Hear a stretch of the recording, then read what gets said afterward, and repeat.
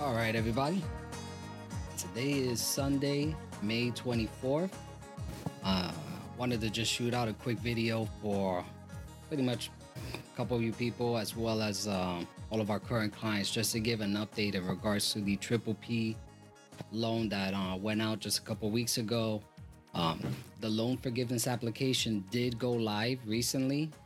Just an FYI, if you hit me up, no, it's not to be filed yet. You still have to go through the 8-week period after receiving the loan in order to disperse the funds as required.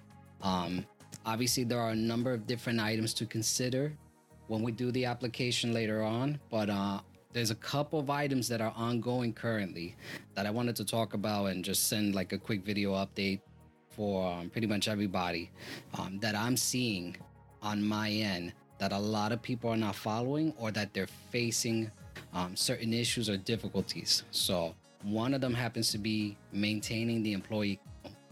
In other words, your business was 20 people, 5 of them are only on payroll, the other 15 refuse to come back to work, or there's no work for them to essentially do. So there's a number of items we need to discuss in regards to that. Perfect example is the restaurant industry. This is a very big hit industry that was greatly affected by COVID-19. So most of the restaurant clients that I have, I'm seeing that pretty much they started with very high payroll counts prior to COVID. After COVID, obviously, we shut down services. We can't maintain employee counts. That's obvious. That's understandable. The PPP was meant to cover payroll from the point that you close, or at least to the point that you receive the funds, going forward up to the 8 weeks to maintain your normal payroll amount. Now, I understand a lot of businesses may not see that as feasible. Obviously, you have a number of items to consider. It's not as clear cut as SBA would like to make it be. So I understand in regards to that amount. So perfect example, you had 20 people, 15 decided not to come back. You got some cooks and things like that, maybe 1 or 2 delivery guys. You don't have the, let's say the amount of business that were required to have all 20 back. That's understandable. It is what it is.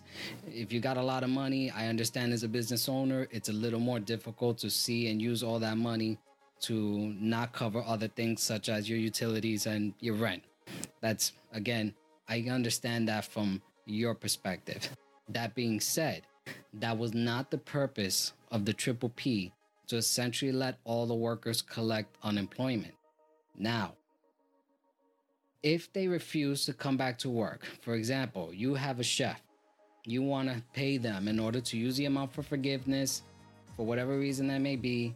They don't want to take the money or the pay because they want to stay on unemployment, because perhaps they're getting more money out of unemployment, which is the number one issue that I'm seeing a lot of clients face. If they refuse to go back on payroll or return to work, you must document that you did offer them that option. If you don't document that, come time when we do the application for forgiveness, they're going to request documentation showing that you tried to reinsert these people back on payroll. And that if they refuse, we need documentation to show that they refuse to return to work. So this is an important item that a lot of the clients need to start working on now, in fact, because come time when we do the application, sometime, let's say early July, that's going to be an important factor. We need to be able to provide this documentation showing that, John Doe refused to return to work because he was making more money on unemployment versus, coming back to work or receiving normal payroll, even if he wasn't working. Again, as a business, I understand that perhaps you may see it more feasible to say, hey, you know what? I'm going to save $10,000 or whatever the case may be, however much money you're going to put on the side, not putting them back on payroll, letting them collect unemployment, so you have more money and funds to cover other operating expenses that are going to come time when it's, we have to reopen business. I understand that.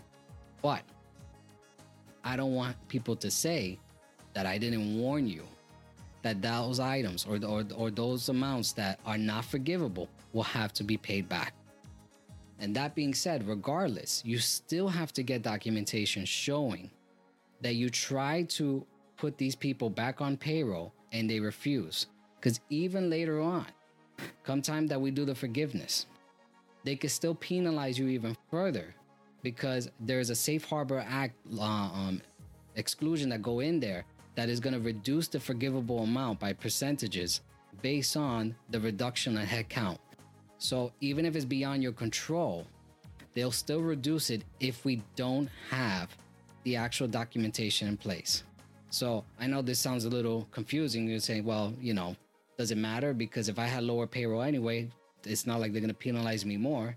It could. In some scenarios, depending on the numbers and how it plays out, it could actually penalize you more, even if you didn't have that payroll to begin with and you didn't document it. So regardless, you still have to go through the process of documenting each and every employee that you try to rehire them. And if they refuse, that you have something showing that you did a good faith effort to put them back on payroll. So if you're not sure how to go about that, you could reach out to me in the office and we'll work out something that, we could put pretty much a blanket template that you could send out to the employees and get out there and just have it documented. I don't care if you shoot it through email, do a read receipt, something of that nature. If you want to go further and beyond, you could do delivery. That's fine too. I don't think you need to go to that extent, but you need something showing that they are aware of it and that you try to do your best. My recommendation is you should also have it somehow signed back. I don't know how feasible that may be given the current circumstances, as if you have somebody that refused to return to work, they're not going to sign if they're not there. Whether they reply back via email or not, I still recommend you take some course of action. So, if you're not sure how to go about it, just reach out to us. We'll try to work something out as far as like a game plan as to how to go about that. Moving on in regards to that, there's some other items that I also see. I see a lot of people asking me, if I increase payroll by a significant amount, will that help my forgiveness portion? Yes and no. You have to keep in mind, you have to be paying the same salary rate prior to COVID. If there is a reduction in the salary amounts that people were normally receiving, that could come back to hurt you. Keep in mind, when you borrowed this money, it's based on a salary amount that you were taking on average. So if you figure that you got 2.5 months of average salary, you reduce that amount, then obviously later on, your average percentage is obviously less. You're going to get forgiven for a lot less. Now, if you increase that amount, if you increase it based on somebody that say they were already guaranteed a pay raise or something of that nature, or more hours, that's fine. That's perfectly allowable. What could be an issue is I see some people wanting to jack up salary amounts because their headcounts are reduced. And that may or may not play out too well. Because again, if you don't have the documentation that people did not want to return to work, that's going to come back to play against you. So the documentation asking people to return to work, or that you are showing a good faith effort to try to reach out to them to get them to return to work or go back on payroll, is very crucial. So again, each situation depends on the matter, whether increasing payroll or payout. Again, owners should be wary of this amount, because at the end of the day, depending on the amount that you're taking, remember, there is a capped amount that is averaged out. It is not up to 100,000 to the point of when you are getting to the 8 weeks. It is averaged out for the whole year. If you're taking a salary that on an annual basis was earning about 150, and you're now wanting to boost up and give yourself a bonus at 200,000, it is not going to make a difference. You are already capped at the annual amount of 100,000 anyway, so they will average that amount out during those 8-week periods. So increasing your bonus will not make any difference. Don't ask me again. Moving on, another item, rent and utilities. I have a lot of people asking me in regards to that, how much in rent and how much in utilities can they pay? Again, I don't read anything in regards to SBA limiting the amount of rent and how much you could use. And let me rephrase that. There is a 25% cap in regards to 25% of the loan can be used for rent, utilities, and interest expense on business debt service payments. So in other words, if you have line of credit, a finance agreement in regards to something for the running of your business, that interest can be used in the calculation.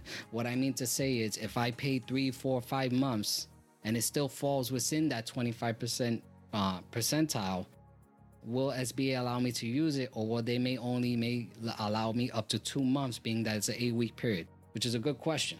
I don't read anything stating that there is a limit to the number of months for certain utility or certain expenses that can be paid, only a percentage of the loan amount. So if you fall within the 25%, I will take it that you're perfectly fine, because in the wording in the application, it states also that accrued expenses at the time that you took the PPP loan is allowable. So in other words, if you have rent that is due up to the point that you took the loan, essentially, if you paid it during that 8-week period after you got the loan, it would be allowable part of the forgiveness expense amount. So again, as far as I'm concerned, you shouldn't have an issue in regards to that.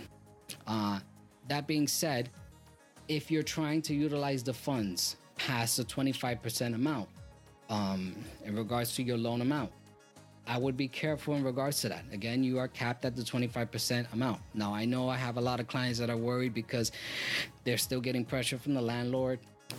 They don't want to fall back in regards to utilities, which is starting to pile up. Regardless, even if the business is closed, they don't want to fall behind what's Con Ed, whatever the case may be. But landlords being the biggest. Keep in mind, New York and a lot of other states on top of that, they did put laws into effect, or guidance in some scenarios, stating that, no evictions are going to occur during that time. Landlords have to work with you as a business, which I would think would be the best course of action. There is going to be a tsunami effect after this whole scenario is over with. So, again, the important thing is talk to your landlord. Don't ignore them. I have a lot of people that are saying, well, look, this guy's knocking on my door, I got to give him the money. Yes and no. They could take you to court. Good luck. The courts are closed.